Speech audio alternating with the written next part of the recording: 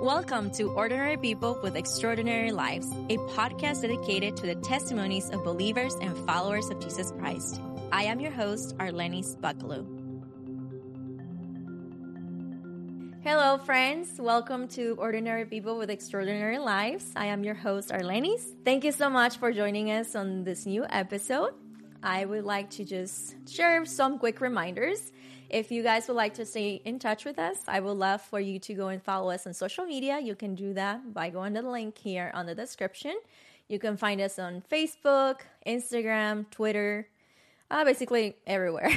And just make sure also to subscribe from wherever you're listening to, or if you're watching on YouTube, and then you will be notified whenever we share a new episode. And also by following us on social media, you will be notified, or you will be able to find out who is going to be the next guest on the podcast. We normally share, whenever we do the recordings, we share a picture from the interview and we share some behind the scenes of the recordings and things like that. So just some fun things. And also we share some encouraging quotes and so on. So that will be a great way for you to just be following us. Yeah. So again, thank you, friends, for joining us. It is always a joy to be here with you guys. And as we do every other Tuesday at 9 a.m., we have a new guest today. He is a dear brother that I met through our Bible Study Foundation. Yep. And now we're working together too. We are. And that's a joy too. Right?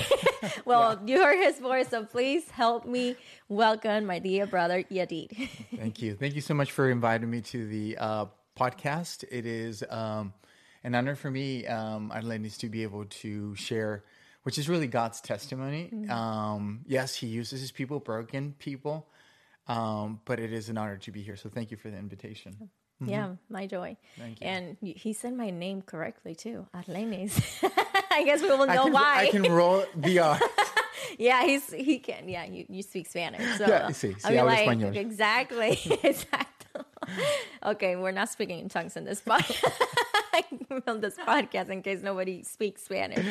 Yeah, but it's a joy to have you here, brother, and really excited for everyone to get to know you. Thank you. And normally I like to have my guests just sharing a little bit about their background. Well, I say a little bit, but honestly, I mean like share as much details as you like of your upbringing, your family, where were you born, like where were you raised, and were you raised in a believing home? Mm-hmm. Yeah.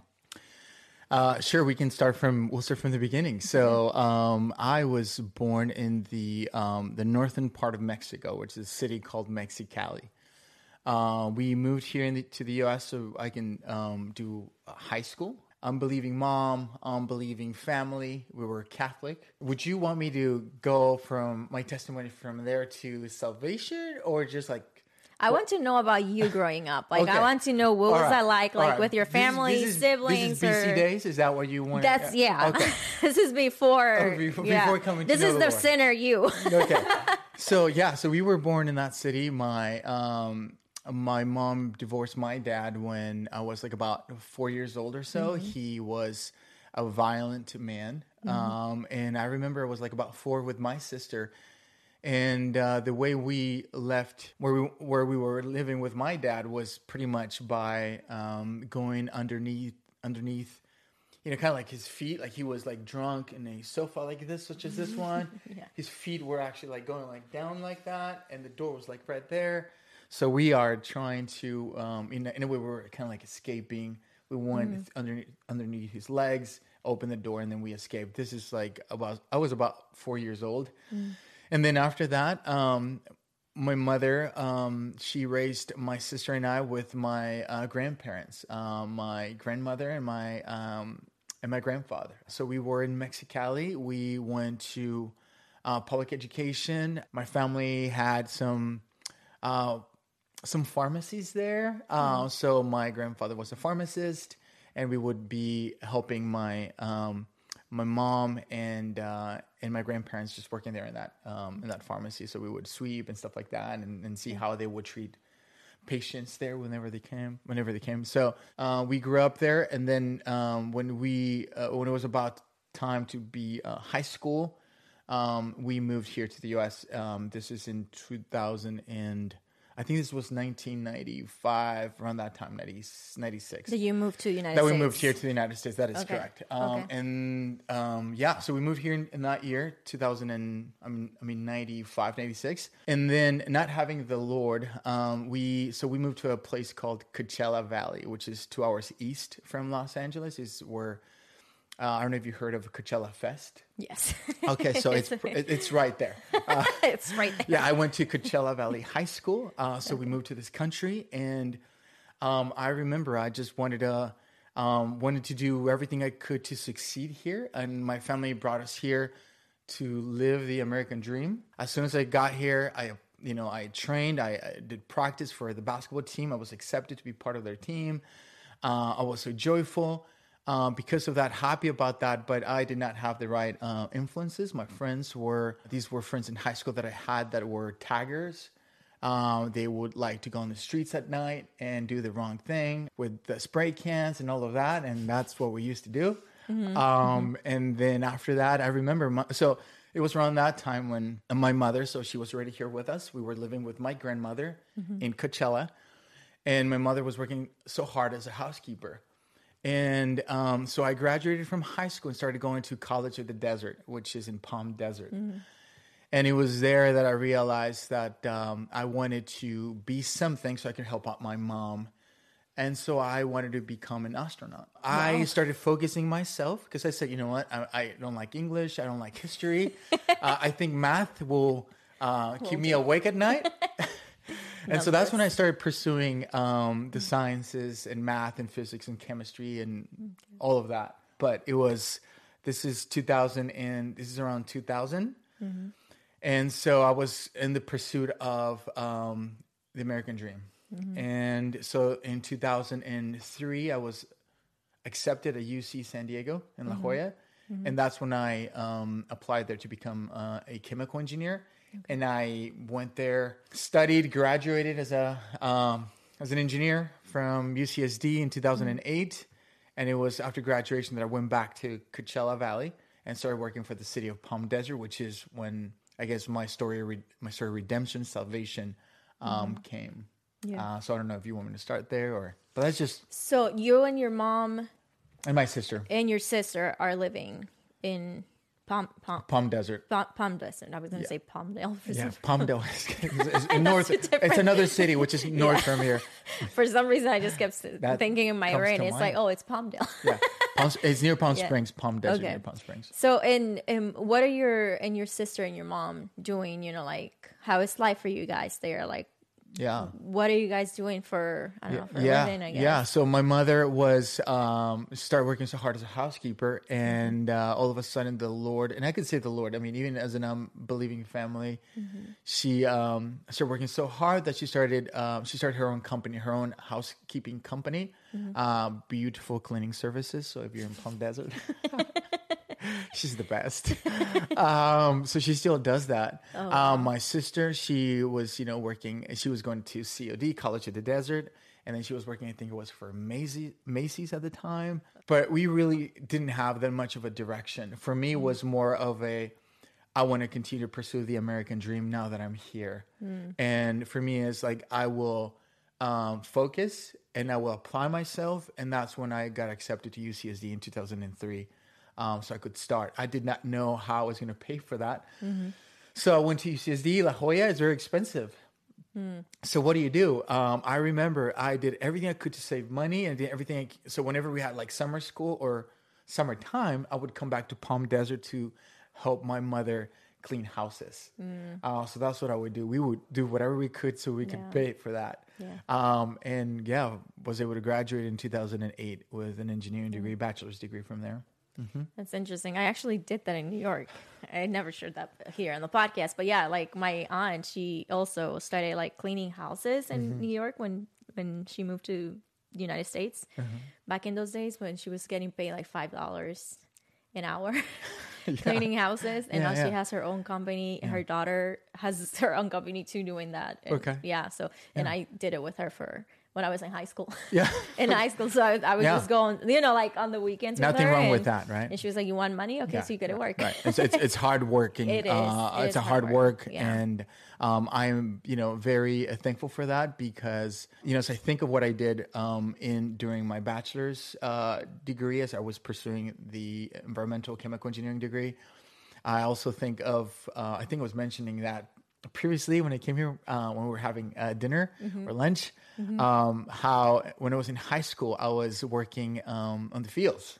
And I was working doing the planting the vineyard stick, right? So like I said, you had all these holes in the ground. You would have to be there at 5 a.m. You're working in the fields and you're on your knees and you see, a bunch of holes in the ground and you just needed to grab that stick and then plant it, put it there. And that was hard work during my high school years, but that taught me a lot about work, about ethics of working, and just realizing that one just needs to work hard, but being in an environment like that was very humbling, and I learned a lot from that, and I'm very thankful that I went through that as a high school student. Even just having those jobs on those side jobs, working on the field, it humbles you. You learn lessons about life and how hard people work when in the fields. Yeah. So thankful for those lessons as well. Yeah. So what's happening then when you, get into college? Yeah. Like what's happening in your life? What you're doing? Okay. And Freshman and sophomore year, I wanted to be an astronaut. I was pursuing that. And then something was happening, Arlenis, where I started feeling a void in my heart that engineering wasn't that fulfilling. So it was around my sophomore to junior year where there was just, again, an emptiness in my heart where I knew I was doing the right thing, but I was missing something big. So I started learning about the environment. I started learning about Mother Earth, right? And how we needed to defend the earth, protect the earth. We needed to, start, blocking, stopping, carbon dioxide and all these greenhouse gas emissions because we would destroy the earth. So for me, that was like a greater pursuit of my life. It's like nothing is filling my heart, but if I fight for the environment, if I pursue, go from chemical engineering to environmental engineering so that I could, protect the earth. Again, I needed something bigger than just engineering. I needed something that would give me a purpose in life that not even the American dream was doing. Sure, the American dream was allowing me to pursue education here, but the American dream and the pursuit of, I guess you can say, the pursuit of happiness wasn't really filling my heart with something that I was missing. So I began to focus in environmental engineering now. And I started saying, you know what, we need to change things. And in order to change things in the United States, you need to work for the government. You need to start focusing with policy. And so I decided to become an environmental engineer, but more than that, also I started leading marches in downtown LA. And with those people who wanted to, social justice, because you wanted to fight for the earth. You wanted to fight for justice here in the United States. I mean, I thought, because I went to a public education and here in the United States, upper division, I was, for some reason, I started growing, something in my heart was growing against this government, against even this country. A country where I wanted to come to live and prosper. All of a sudden I had this kind of like hatred in my heart that I was here. And so I wanted to destroy it. How? By leading protests and also by pursuing higher education. So for me was, well, if I can bring this country down, I call myself a social, because I was calling myself at the time a social justice warrior. But I'm like, if I'm really a social justice warrior, then I need an important degree. And then I need an environmental engineering degree. It wasn't just like, yeah, I'm a social justice warrior. And Yeah. it's like, do you have an education? Like, do you know how to, how things work? I have a bunch of degree. Yeah. So graduated in 2008. Again, after leading some marches in downtown, I was, in 2008, I got a job working for the energy department at the city of Palm Desert, which is near Palm Springs. And we would go to UC Berkeley. We would take flights to Berkeley to give presentations on energy and the environment and whatnot. So it was around that time when I was applying for my master's at UC Berkeley for social justice and the environment. This is 2008. I began to apply there because in one of our flights to Berkeley, I met a professor named Dan Kamen. He was the director of the UC Berkeley's energy lab. I met him there, and he had been on a PBS interview he was interviewed to give a presentation on energy and whatnot. So imagine, he's there in front of me. I met him. I'm like, Dan, Mr. Kamen, Dr. Kamen, would love to apply to UC Berkeley. He's like, Edith, here's my business card. Make sure you put this in your application and whatnot. So I'd met him, and I was like, I'm ready to apply here. I'm going to be accepted here. So this is 2008. But as I was working at the city of Palm Desert and applying at UC Berkeley for my social justice and environment master's degree, it was around that time when I was, as I was walking one day to work, I started feeling all of a sudden, no longer empty, but I started feeling now a sense of guilt. I started feeling a sense of guilt for the things that I had done while at UCSD. Things that were killing me all of a sudden in my mind. Like nobody was reminding me of these things, right? It's just me, myself, my mind, right? I'm walking to work, and all of a sudden, Arlenis, I was being, in a way, kind of like tormented as I'm walking to work of the things that I had done. I'm working, and I'm feeling, I'm not at peace. I'm working for the city of Palm Desert. I'm not at peace. It was a great job internship that I was doing at the time. And then I'm like, you know what?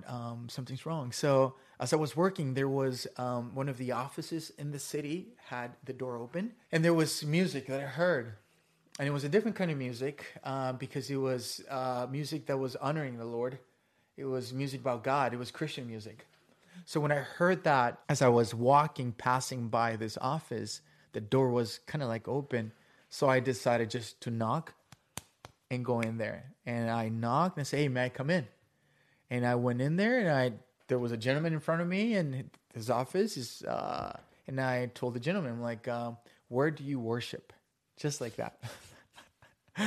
Where do you worship? Where do you worship? Yeah, where do you worship? Just so you know, I mean, I never had anything against, religion. I never had anything against people that would tell me about God. I mean, even if you were like a Jehovah's Witness or a Mormon, like I would listen to you. Like I was like, I was that kind of guy where I was like, okay, let's, sit down, tell me, okay, I give you your time, now you can go, So I told him, it's like, hey, where do you go to church? Where do you worship? And this gentleman, Jose Luis Espinosa, I'm not sure if he still works for the city of Palm Desert. He invited me to a non-denominational biblical church in the city of Indio. I said, you know what, I'm going to go. So I jumped on a Sunday on my road bike, because I didn't want to, drive a car, stuff like that. I wanted to protect the environment.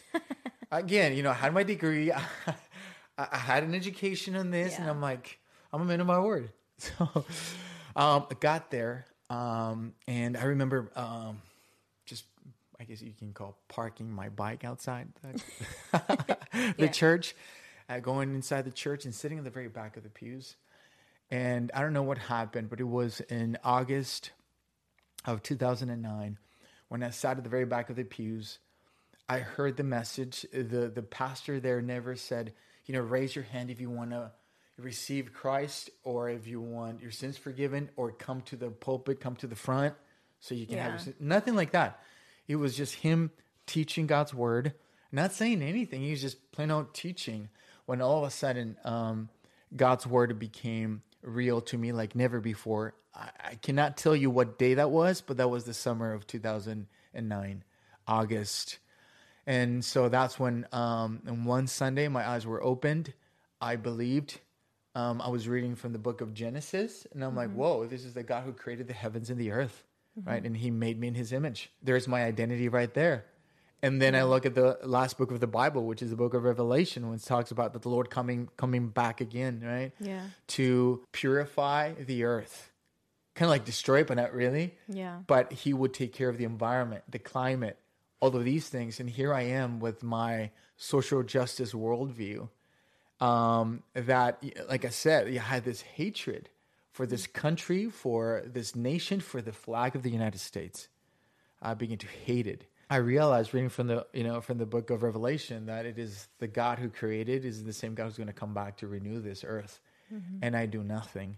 So now that I was under the philosophical worldview of, you can say it was a Marxist worldview, where I even wanted to destroy this country, maybe burning this country. Yeah. You know how we saw on different BLM type of marches, maybe like I think it was the summer 2020, stuff like that. It started, I think. Or about 2021, we saw those marches on TV. Yeah, 2020 all the way all of to that. Yeah, I mean, if it wasn't because of God's grace, I probably would have been one of those marching, but with more authority, probably because of the things that I was pursuing.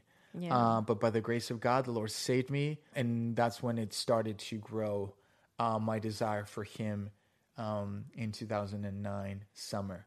Yeah. So I'm going to stop right here, but I can tell you a little more after that of where I'm heading now, but I'll wait for that. Yeah, no, I mean, you kind of gave us a little background of like the sinner, the unrepentant sinner of what your life was before Christ. Clearly there was hatred, and you were pursuing of saving this world from when, honestly, like you said, nothing that we do, I think Pastor John was the one who said one time, like, just because like you don't use hairspray, you're not gonna save like from global warming or something like that. So keep using your hairspray or something. I don't know. I think I remember him saying that because it's true. Like we're in this pursuit, or like we can add any more days to our life. Either the Lord has numbered our our days Psalm on this earth. 139. Yeah. So it's like, yes, we are to be careful in the way that we, treat our bodies and things like that. So like, be responsible, right? And obviously with God's creation as well, doesn't mean like go and burn the entire world down now, right? But nothing can change. Like we know where this is heading towards We to. do. And we know what's going to happen. We know who wins. Yeah, in the that's right. end. We do. Yeah. I remember, I think that even there was one time, Arlenis, when, and now as a Christian, I can look back and see how, Yadid being in the pursuit of social justice and the environment, being so zealous for that and about that, which was really became my purpose in life because I had none. It was also, there was something very spiritual about that, just so you know, very spiritual, where I'll say this because there was one time when we were celebrating, I think it was Earth's Day, something like that. I think it's April 21st, or 21st. I know because we had to share something about that. Yeah. Before like when my previous job. So you know what we did was one time at my house we planned it in a way where we will not turn on any lights. We will disconnect everything, and we would turn on some candles. So we were in the living room, and we were reading books and whatnot. But it was something spiritual there that I don't know. I mean, not knowing the Lord either on that time, but we knew there was something more than just reading a physics book or a chemistry book. It's like lights are off. We have some candles here, and we're very quiet. We knew there was just something spiritual, and it wasn't something of God. It wasn't something of the God of the Bible. Yeah. But we knew I knew that deep in my heart that what we were doing, there was something more than just the physical things that we were seeing. Like I knew that. Okay. All right. So, and now how did you see your life changing after? Because it seems like you kept going to this church that this man invited you to. So you said that you went Sundays. You will keep going. So at that point when you finally realized, like the Lord opened your eyes and you repented and all of this, like how do you see your life changing after that? Yeah. So this is a supernatural thing, right? So Christianity is it is a supernatural faith. No one can become a Christian just by saying it with their words, by claiming it or proclaiming it. Nobody can do that. I testify to this just because there must be a transformation. I mean, how do you change a Marxist, socialist worldview that I had? And in that summer of 2009, pursuing my master's in social justice and environment at UC Berkeley, to all of a sudden saying, I don't believe that anymore. Oh, that was a lie. It's like, no way. And so it was because I started reading the Bible. Yeah. And I was exposed to God's word. And all of a sudden something changed. Psalm 110 verse 3, David said, your people will volunteer freely on the day of your power. So I wholeheartedly believe that was the Lord opening my heart, just like with Lydia in the book of Acts, to receive the word and believe it and see something that I did not see before. Yeah. After that happened, I decided to serve the church. The Lord started to close doors at the city where I was working. So this is Providence. And growing my heart and desire for the local church, I started serving the Spanish ministry at my local church under an evangelist, a pastor, loving man, Eric Martin. And he would take me under his wing to go and evangelize to low-income communities. So we would go to low-income communities on Wednesday nights and then Friday nights. And then he said, Yadid, go with the adults, you go with the teenagers. So we would go to low-income community, like a trailer park. And he would go on one side, I would go into another. And all of a sudden I saw an adrenaline in my heart about, hey, I like this. Like, I want to go and knock. Now all of a sudden I'm like, hey, Maria, it's like, we have a Bible study at 7:00. Please feel free to come. And make a long story short, the elders of that church said in 2012, after I had taken a trip to Guadalajara in that year, came back and they're like, Eric Martin has to leave the Spanish ministry. We had like about 10 people there, 15 or so. Could you lead the Spanish ministry? And I'm like, of course. Like, how could I not do that? So I started, I became the leader pastor of the Spanish ministry in March 3rd, 2013 with no training, nothing but my Bible and John MacArthur's commentary in the book of Romans, because I wanted to teach him the book of Romans. So I have my jeans, my sandals, I go to the front. I have about 12 people. The Lord grew that from 12 to 22 to 32 to 42 to 52. So started to grow, right? And then my elders say, hey, would you like to plant this church, take this Spanish ministry out and make it its own independent thing? So it was around, I'm like, I would love to, right? I was naive. I didn't have any training, but they're coming to me and saying, would you like to do that? I mean, I would love to. Yeah. So in 2014, I'm watching Shepherd's Conference, and then my mother, I'm watching it online. My mother's like, hey, would you like to go next year, 2015? I'm like, I'd love to. So she, Shepherd's Conference is for leaders, for the men who are leading in the church, local churches. And it's here in LA at Grace Community Church. And so I went to GCC for the first time, to Shepherd's Conference in 2015. This was the Inerrancy Summit. And then I realized that my elders were there as well. And so I met my elders there. We started talking. Yeah. And I had, again, my sandals, my jeans, and I saw people with suits and ties and, all of that, right? I was very intimidated. I actually didn't want to talk to them just because they, it's just, for me, it was like, I want to run away from this, right? But I'm like in awe of everything I was watching and seeing. Yeah. But I remember this seminary student in the at the TMS booth, because they have the Master's Seminary booth there during ShepCon. He's like, Aditi, here's a ticket for you. There is an MDiv prospect dinner Thursday night, 7:00. We want you to come. Arlenis, I felt so honored. And he was very kind. He was very loving. And that's what captivated me. I'm like, I'm not going anywhere on Thursday night but the Tower Building, 3rd floor. So I told my local elders, I'm like, you know what? I won't be with you because I have to be upstairs. So went upstairs, Tower Building, 3rd floor.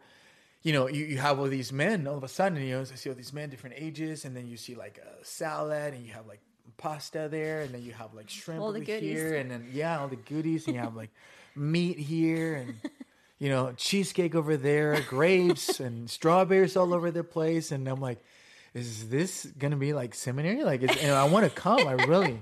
This is so good. Next thing you know, MacArthur comes in. Dr. MacArthur comes in, and then Steve Lawson. They both come in, and then they close the doors, so they shut the doors. And I'm like, uh-oh. And then like, the first thing that Dr. MacArthur says, I still remember it, is like, he's like, the mission field does not need a nurse, but a doctor. So if you're called to the mission field, you need to come to the Master's Seminary and train. Those were his words. I still remember it. This is 2015. Right? It's like, so if you're called to the mission field does not need a nurse, but a doctor. So if you're called to the mission field, you need to come and train at the Master's Seminary. That night, I went down after that session.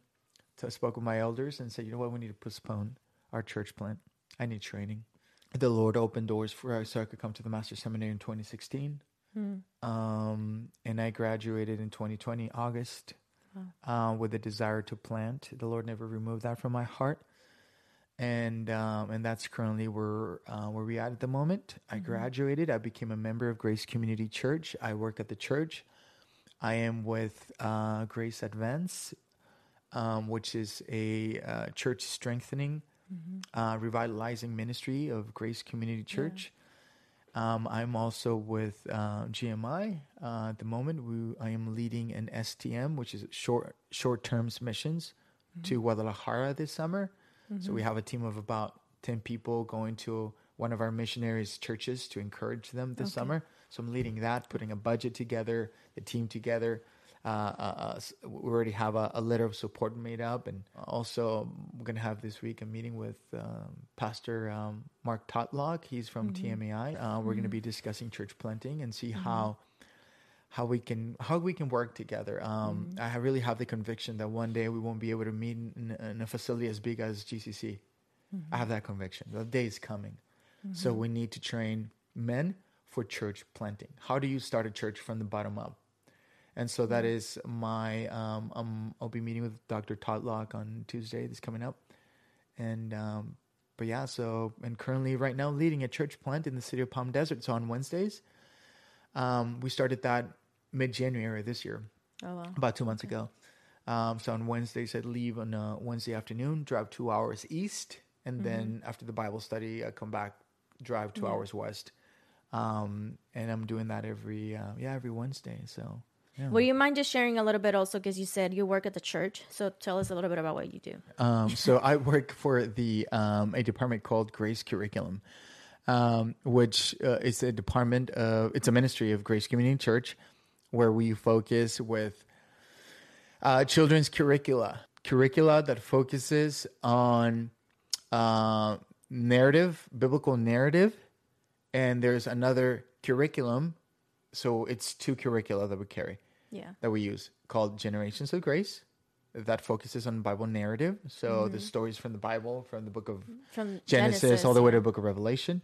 And then we have the other curriculum, which is Adventure Club, which is systematic theology for kids. Midweek program. That's right. Yeah, it's a midweek evening program. And we used actually the MacArthur Biblical Doctrines. That one, yeah. So the Biblical Doctrine by Pastor John, and I can't remember the other name of the other guy who does Richard Mayhew. Yes, that guy. Yeah. So I know that we used that right in order systematic theology to that just to develop Adventure Club. To develop Adventure Club for kids. That is correct. So so John MacArthur and Dr. Richard Mayhew worked on this biblical doctrine, which is systematic theology, pretty much. And out of that book, we developed, not we, well, people that were before me developed what it's called Adventure Club, which is the midweek evening program for kids ages 3 through 6th grade, 11 to 12 years old. And it's not Awana. Adventure Club is it's our own focuses. curriculum. It's our own curriculum. We developed that. We used to do Awana in our church, and we decided to create something that will focus more on the Bible. Well, they also have gone, like, they're compromising a lot of like the teachings, and this is something that I've heard from people who used to this curriculum and why they stopped using it, and it's because they're being adapting their curriculum to the culture, basically, to they have, like, I guess, CRT stuff and other stuff that they're bringing into it. So kind of like a woke type of it's like a woke kind of like curriculum, if you mean. So that's why we decided things are changing. so that's why we decided, like, we don't want to compromise the Bible, and especially for kids, like Arlenis, when you look at what's going on right now and the attack that our children have, and the culture, like, you look at what Disney is promoting and advocating for. I mean, you have CEOs and important people within Disney promoting homosexuality, promoting behaviors within children that would hurt them and destroy them forever, spiritually and physically. Their minds, everything, we're dealing with their innocence. So whether it be Disney, Nickelodeon at night, or whether it be, it's just pretty much the culture, even our own government, right? That want to be able to destroy the innocence of our children. Here we have a curriculum that is focused in the Bible and the systematic theology, where people would learn about God. God the Father, the Son, the Holy Spirit, what's man, what's salvation, what's the church, and stuff like that. And the episode before, well, I don't know which episode, when we interviewed Pastor Tom Patton, we shared also about Grace Productions, and we basically produce videos that goes with, basically we have teaching tips, which is to help the teacher using the curriculum. So, like, they give you like awesome illustrations and like things that you can be using alongside with the curriculum to teach the Bible to kids. Then we have Moment of Truth, which is for the kids to watch before they come to Adventure Club or Generations of Grace. So we have both. We have Generations of Grace, Moment of Truth, and Adventure Club, Moment of Truth as well. And then we have like Generations of Grace music, which is like, the churches can be using that music that we, that we've produced and things like that. So there are like a bunch of different resources for free on the Grace Media app also that they can watch all those videos that have been created basically for using the curriculum. That's right. And it's very, very helpful for a lot of people. Our website also has those, the curricula, gracecurriculum.org.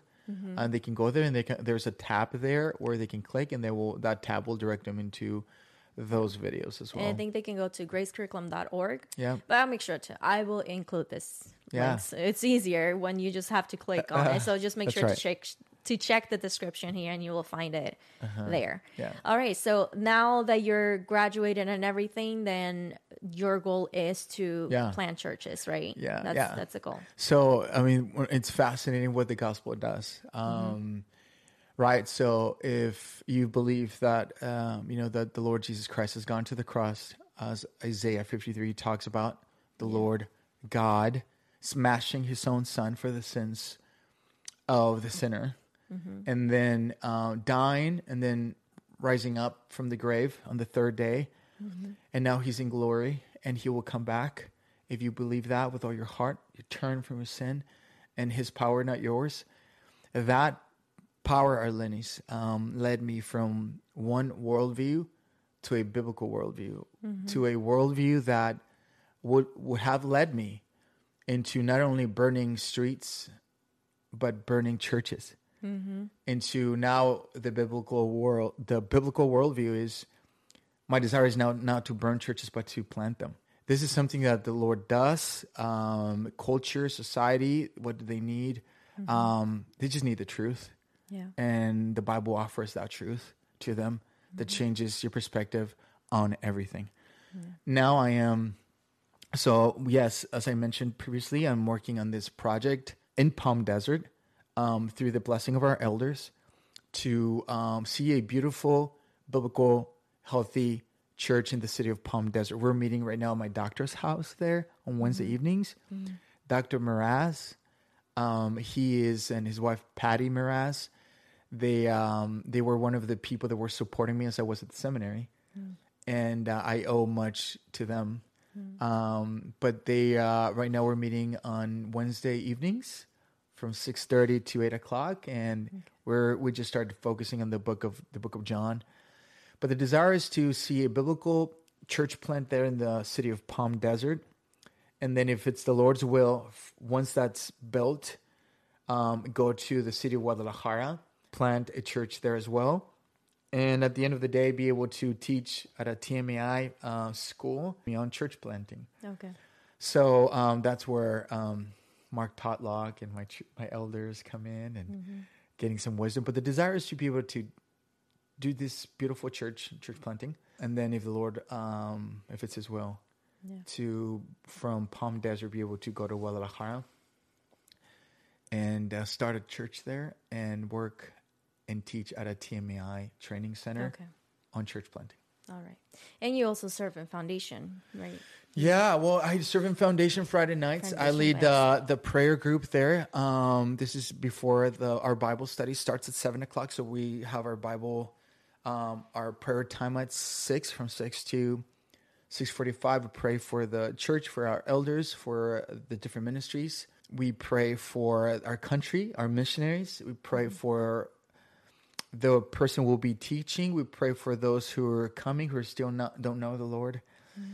I do that. I also lead a Bible study on Sunday evenings. So tonight I lead a Bible study before. No, we're good. We're good. We're good. We're on the clock now. At 5:00. Okay. It so happens that today that we're gonna have I don't want to say one of my students because they're not mine, but one of our students. I guess one of the seminary students who's part of my Bible study. Okay. He's gonna be leading that. So yeah, those are kind of like different things that I'm doing right now. Work, leading that church plan on Wednesdays, leading the prayer group on Friday nights, and then Sunday evenings leading a Bible study for Foundation. Awesome. Yeah, busy schedule. All right, so let's move on to our signature questions for the podcast. All right, so any favorite books that you have, or books that have been helpful for you? Yes. I don't know why he's laughing. I don't know. Is it because I said the signature questions? Just because, I've benefited a lot from, you see, there's, I guess the greatest book that I've found is just the Bible, Arlenis. Okay. I've read good books on theology that I can tell you about. Yeah, you can tell me. But it's this one. So the question is actually, well, clearly any person who comes here, we expect that your favorite book is the Bible. Yeah.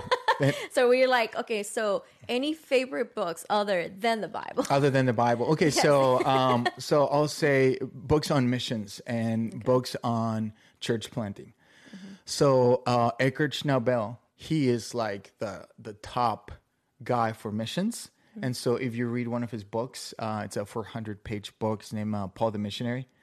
So why that? For me is, again, I want to learn as much as I can in missions and church planting. It's not like that I want to be the expert. I just want to learn from the experts. Yeah. And so after he's, for me, has been one of my top authors. He quoted a lot of things from his 2-volume book. Each book was like a 1,200-page book, and I purchased those too as well. So I'm almost done with them. Also by Eckhart Schnabel. I believe it's Early Missions by him. I've been learning a lot about privacy and things that I did not care before. Now I care. Learning a lot about privacy and learning a lot about finances at the same time.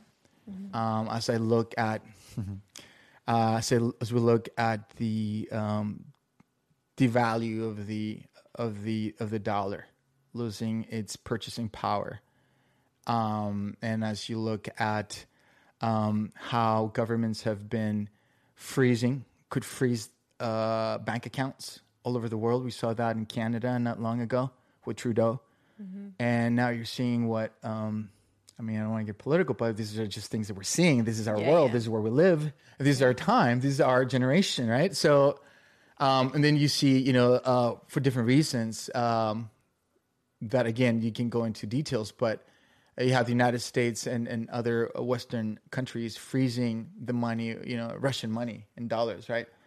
And so I'm watching those things, and I see how we were, I think it was like, do you have different important companies? Like, I think it was a Visa and then MasterCard, Apple, removing their services from Russia, right? And hurting the Russian people, right?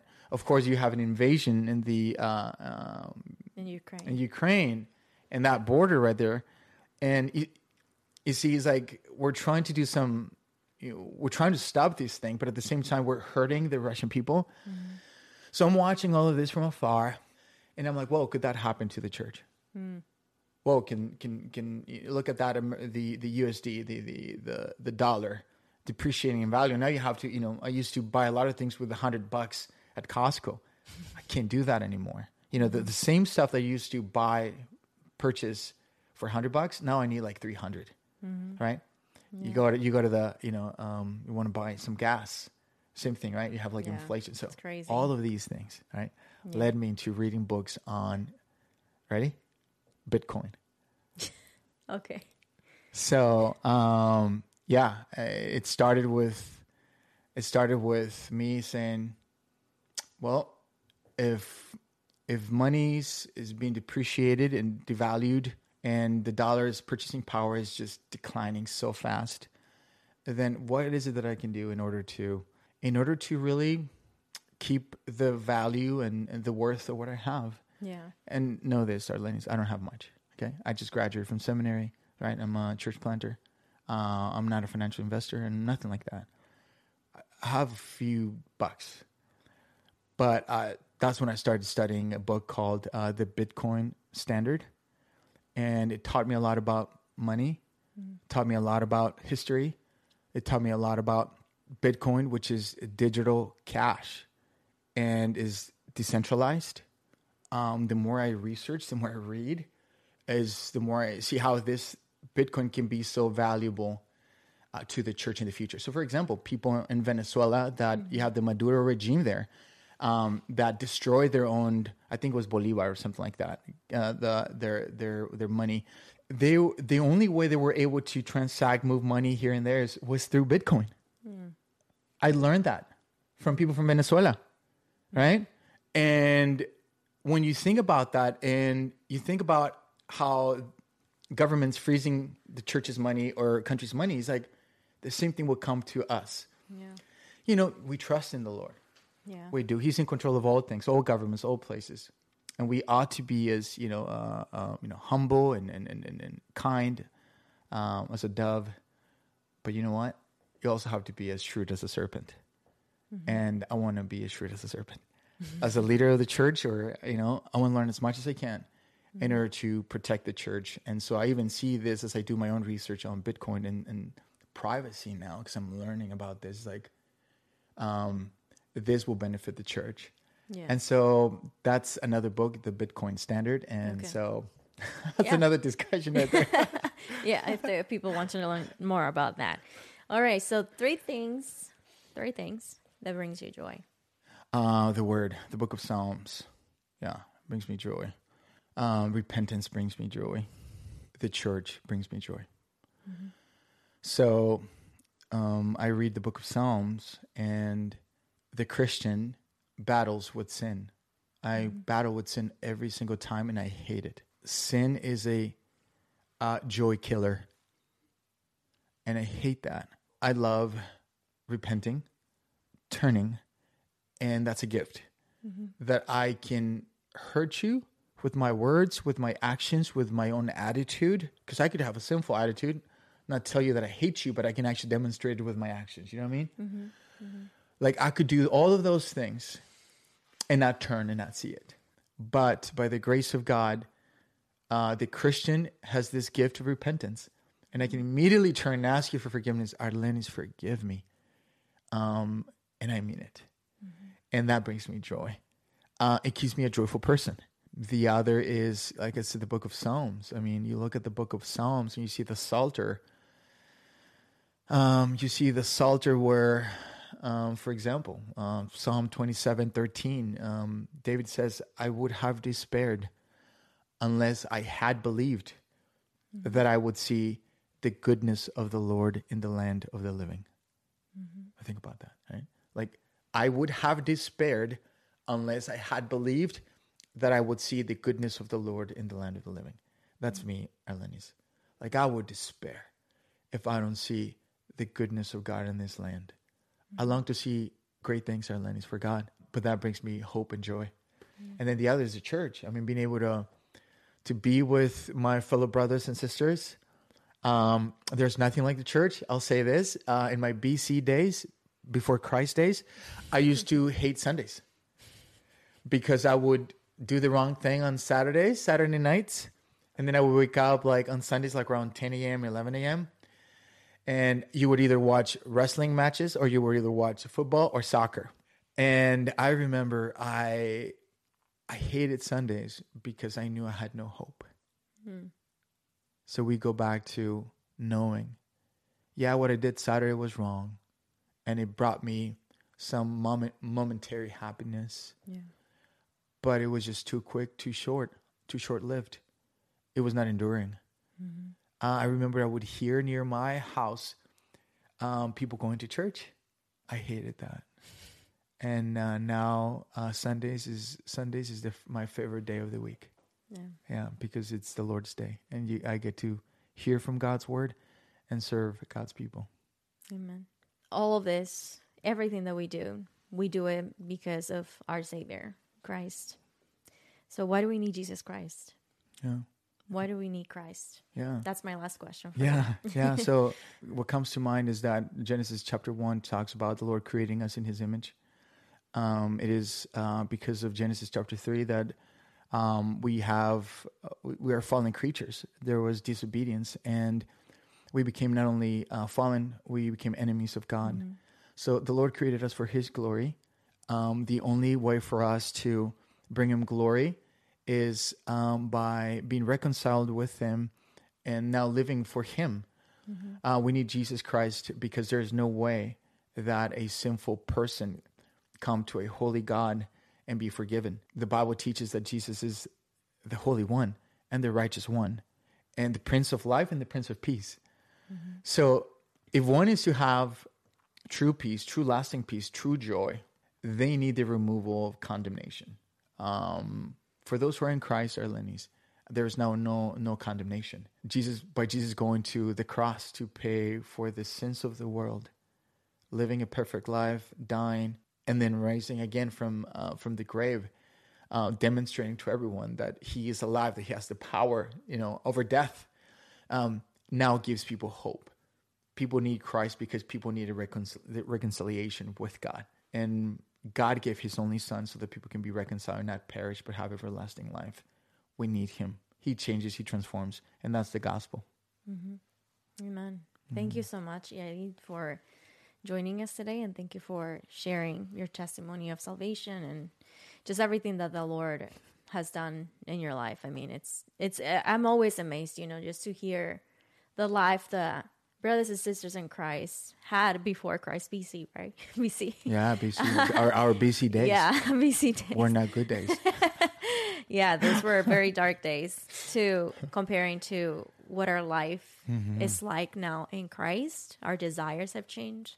Everything have changed in our life. That's right. And that's how we can see someone being truly saved, by the changes, transformation that we see in their lives. Yeah. So thank you so much for joining me. Yeah. And friends, thank you also for joining us today.